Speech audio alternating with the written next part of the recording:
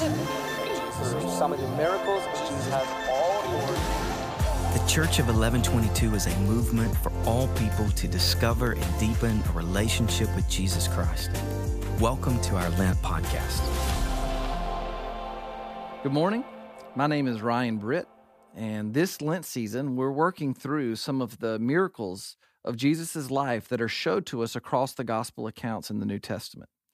We are looking at how each of these miracles points us to the greatest of all miracles, which is the resurrection of Jesus Christ from the dead.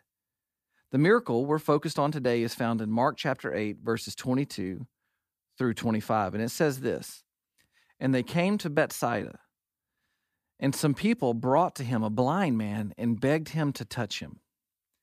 And he took the blind man by the hand and led him out of the village. And when he had spit on his eyes and laid his hands on him, he asked him, 'Do you see anything?' And he looked up and said, 'I see people, but they look like trees walking.' Then Jesus laid his hands on his eyes again, and he opened his eyes. His sight was restored, and he saw everything clearly." Here in this community of Bethsaida, we find Jesus performing this miracle at what would have been the height of his popularity in this region. Jesus is a local rock star right now. Just fed 4,000 people, has done some really radical miracles up until this point in the book of Mark. Pharisees and disciples that have been following Jesus around as he has been practicing and performing these miracles, they are both having some pretty serious vision issues in their hearts, and they are both in their own way missing Jesus as the Messiah. The Pharisees see Jesus as a problem to their comfort and their preferred way of life, the way they'd always been doing things, and the disciples see Jesus as a miracle-working rabbi, but no one is yet seeing Jesus as the King of Kings, the Son of God, the Christ, and it's here in this context where we see this miracle take place. And in verse 23, it says that Jesus took the blind man by the hand and led him out of the village. And when he had spit on his eyes and laid his hands on him, he asked him, 'Do you see anything?' The first thing is this, that he took him by the hand. What we see here is the compassion of Jesus at work. I mean, imagine this blind man's experience this day. He has almost certainly been blind for the majority of his life. He's been an outcast, felt like a burden to others. He has been consistently frustrated with his circumstances. He's living this day like every other day of his life.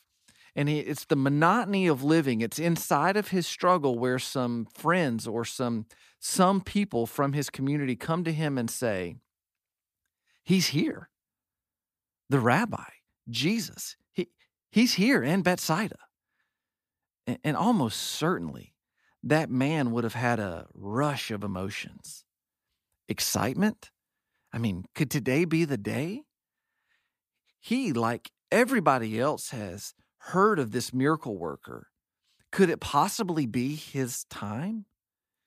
Nervousness. I mean, what if I don't get to him? The man has to wonder. What if he doesn't want to help me? This rush of emotions, and it is through these feelings and through the crowds that his friends lead him. And there, standing in front of the healer, the crowd quiets as Jesus looks at the man. The man can hear the deep breath of his friends around him, and then he feels it. A touch. A hand from another grabbing onto his hand. This touch, the man chooses to trust. He doesn't pull away. He doesn't give way to all the unknown he is experiencing. He receives the touch of Jesus. Now, Jesus leads him out of the village, away from the crowds. He was leading this man away from his friends and caretakers, leading him away from what he knew, from where he was comfortable.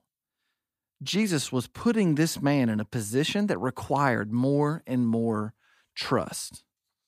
This is what Jesus does. He takes us where he wants us to go before he shows us what he wants us to see. This is following in the way of Jesus. Jesus always takes us where he wants us to go before he shows us what he wants us to see. Following Christ is a faith journey, not a sight journey. And then when Jesus has the man right where he wants him, he spits in his face. You heard that right. Jesus, the Messiah, the deliverer, the Holy One of Israel, the Lion of Judah who was and is to come, he straight spits on a brother. I love this. You can't make this stuff up. Jesus, he doesn't do superficial. Jesus does personal. He spit in his face. It's invasive.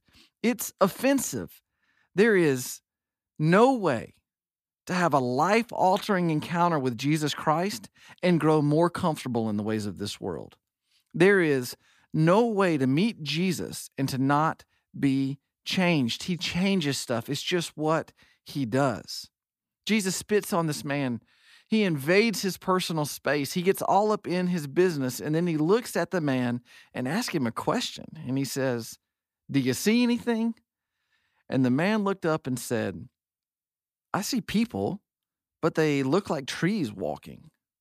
What happened? Jesus takes action, and the man says, I see people, but they look like trees walking around. Did Jesus make a mistake? Did Jesus half heal the guy? Did Jesus sneeze mid-healing and throw off the juju somehow? Did Jesus make a mistake?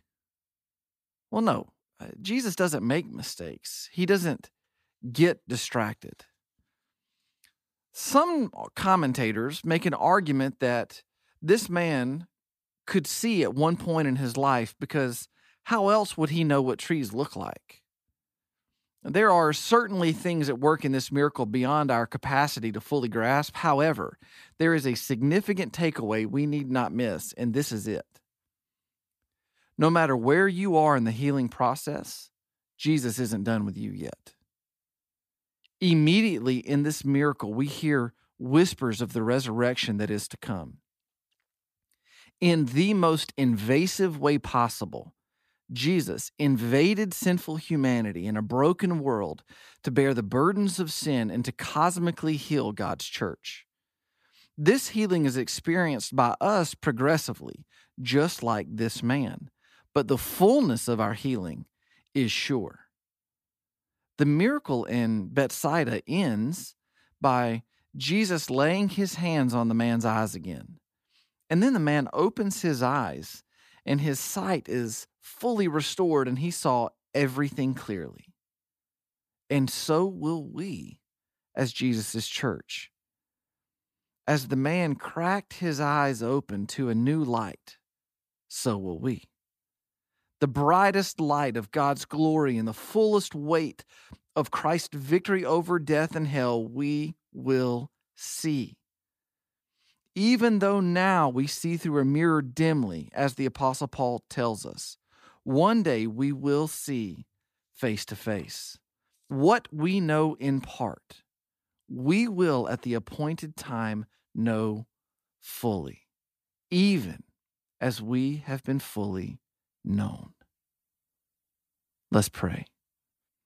God, we thank you that through the death and resurrection of Jesus Christ, you have opened our eyes. You have given us life.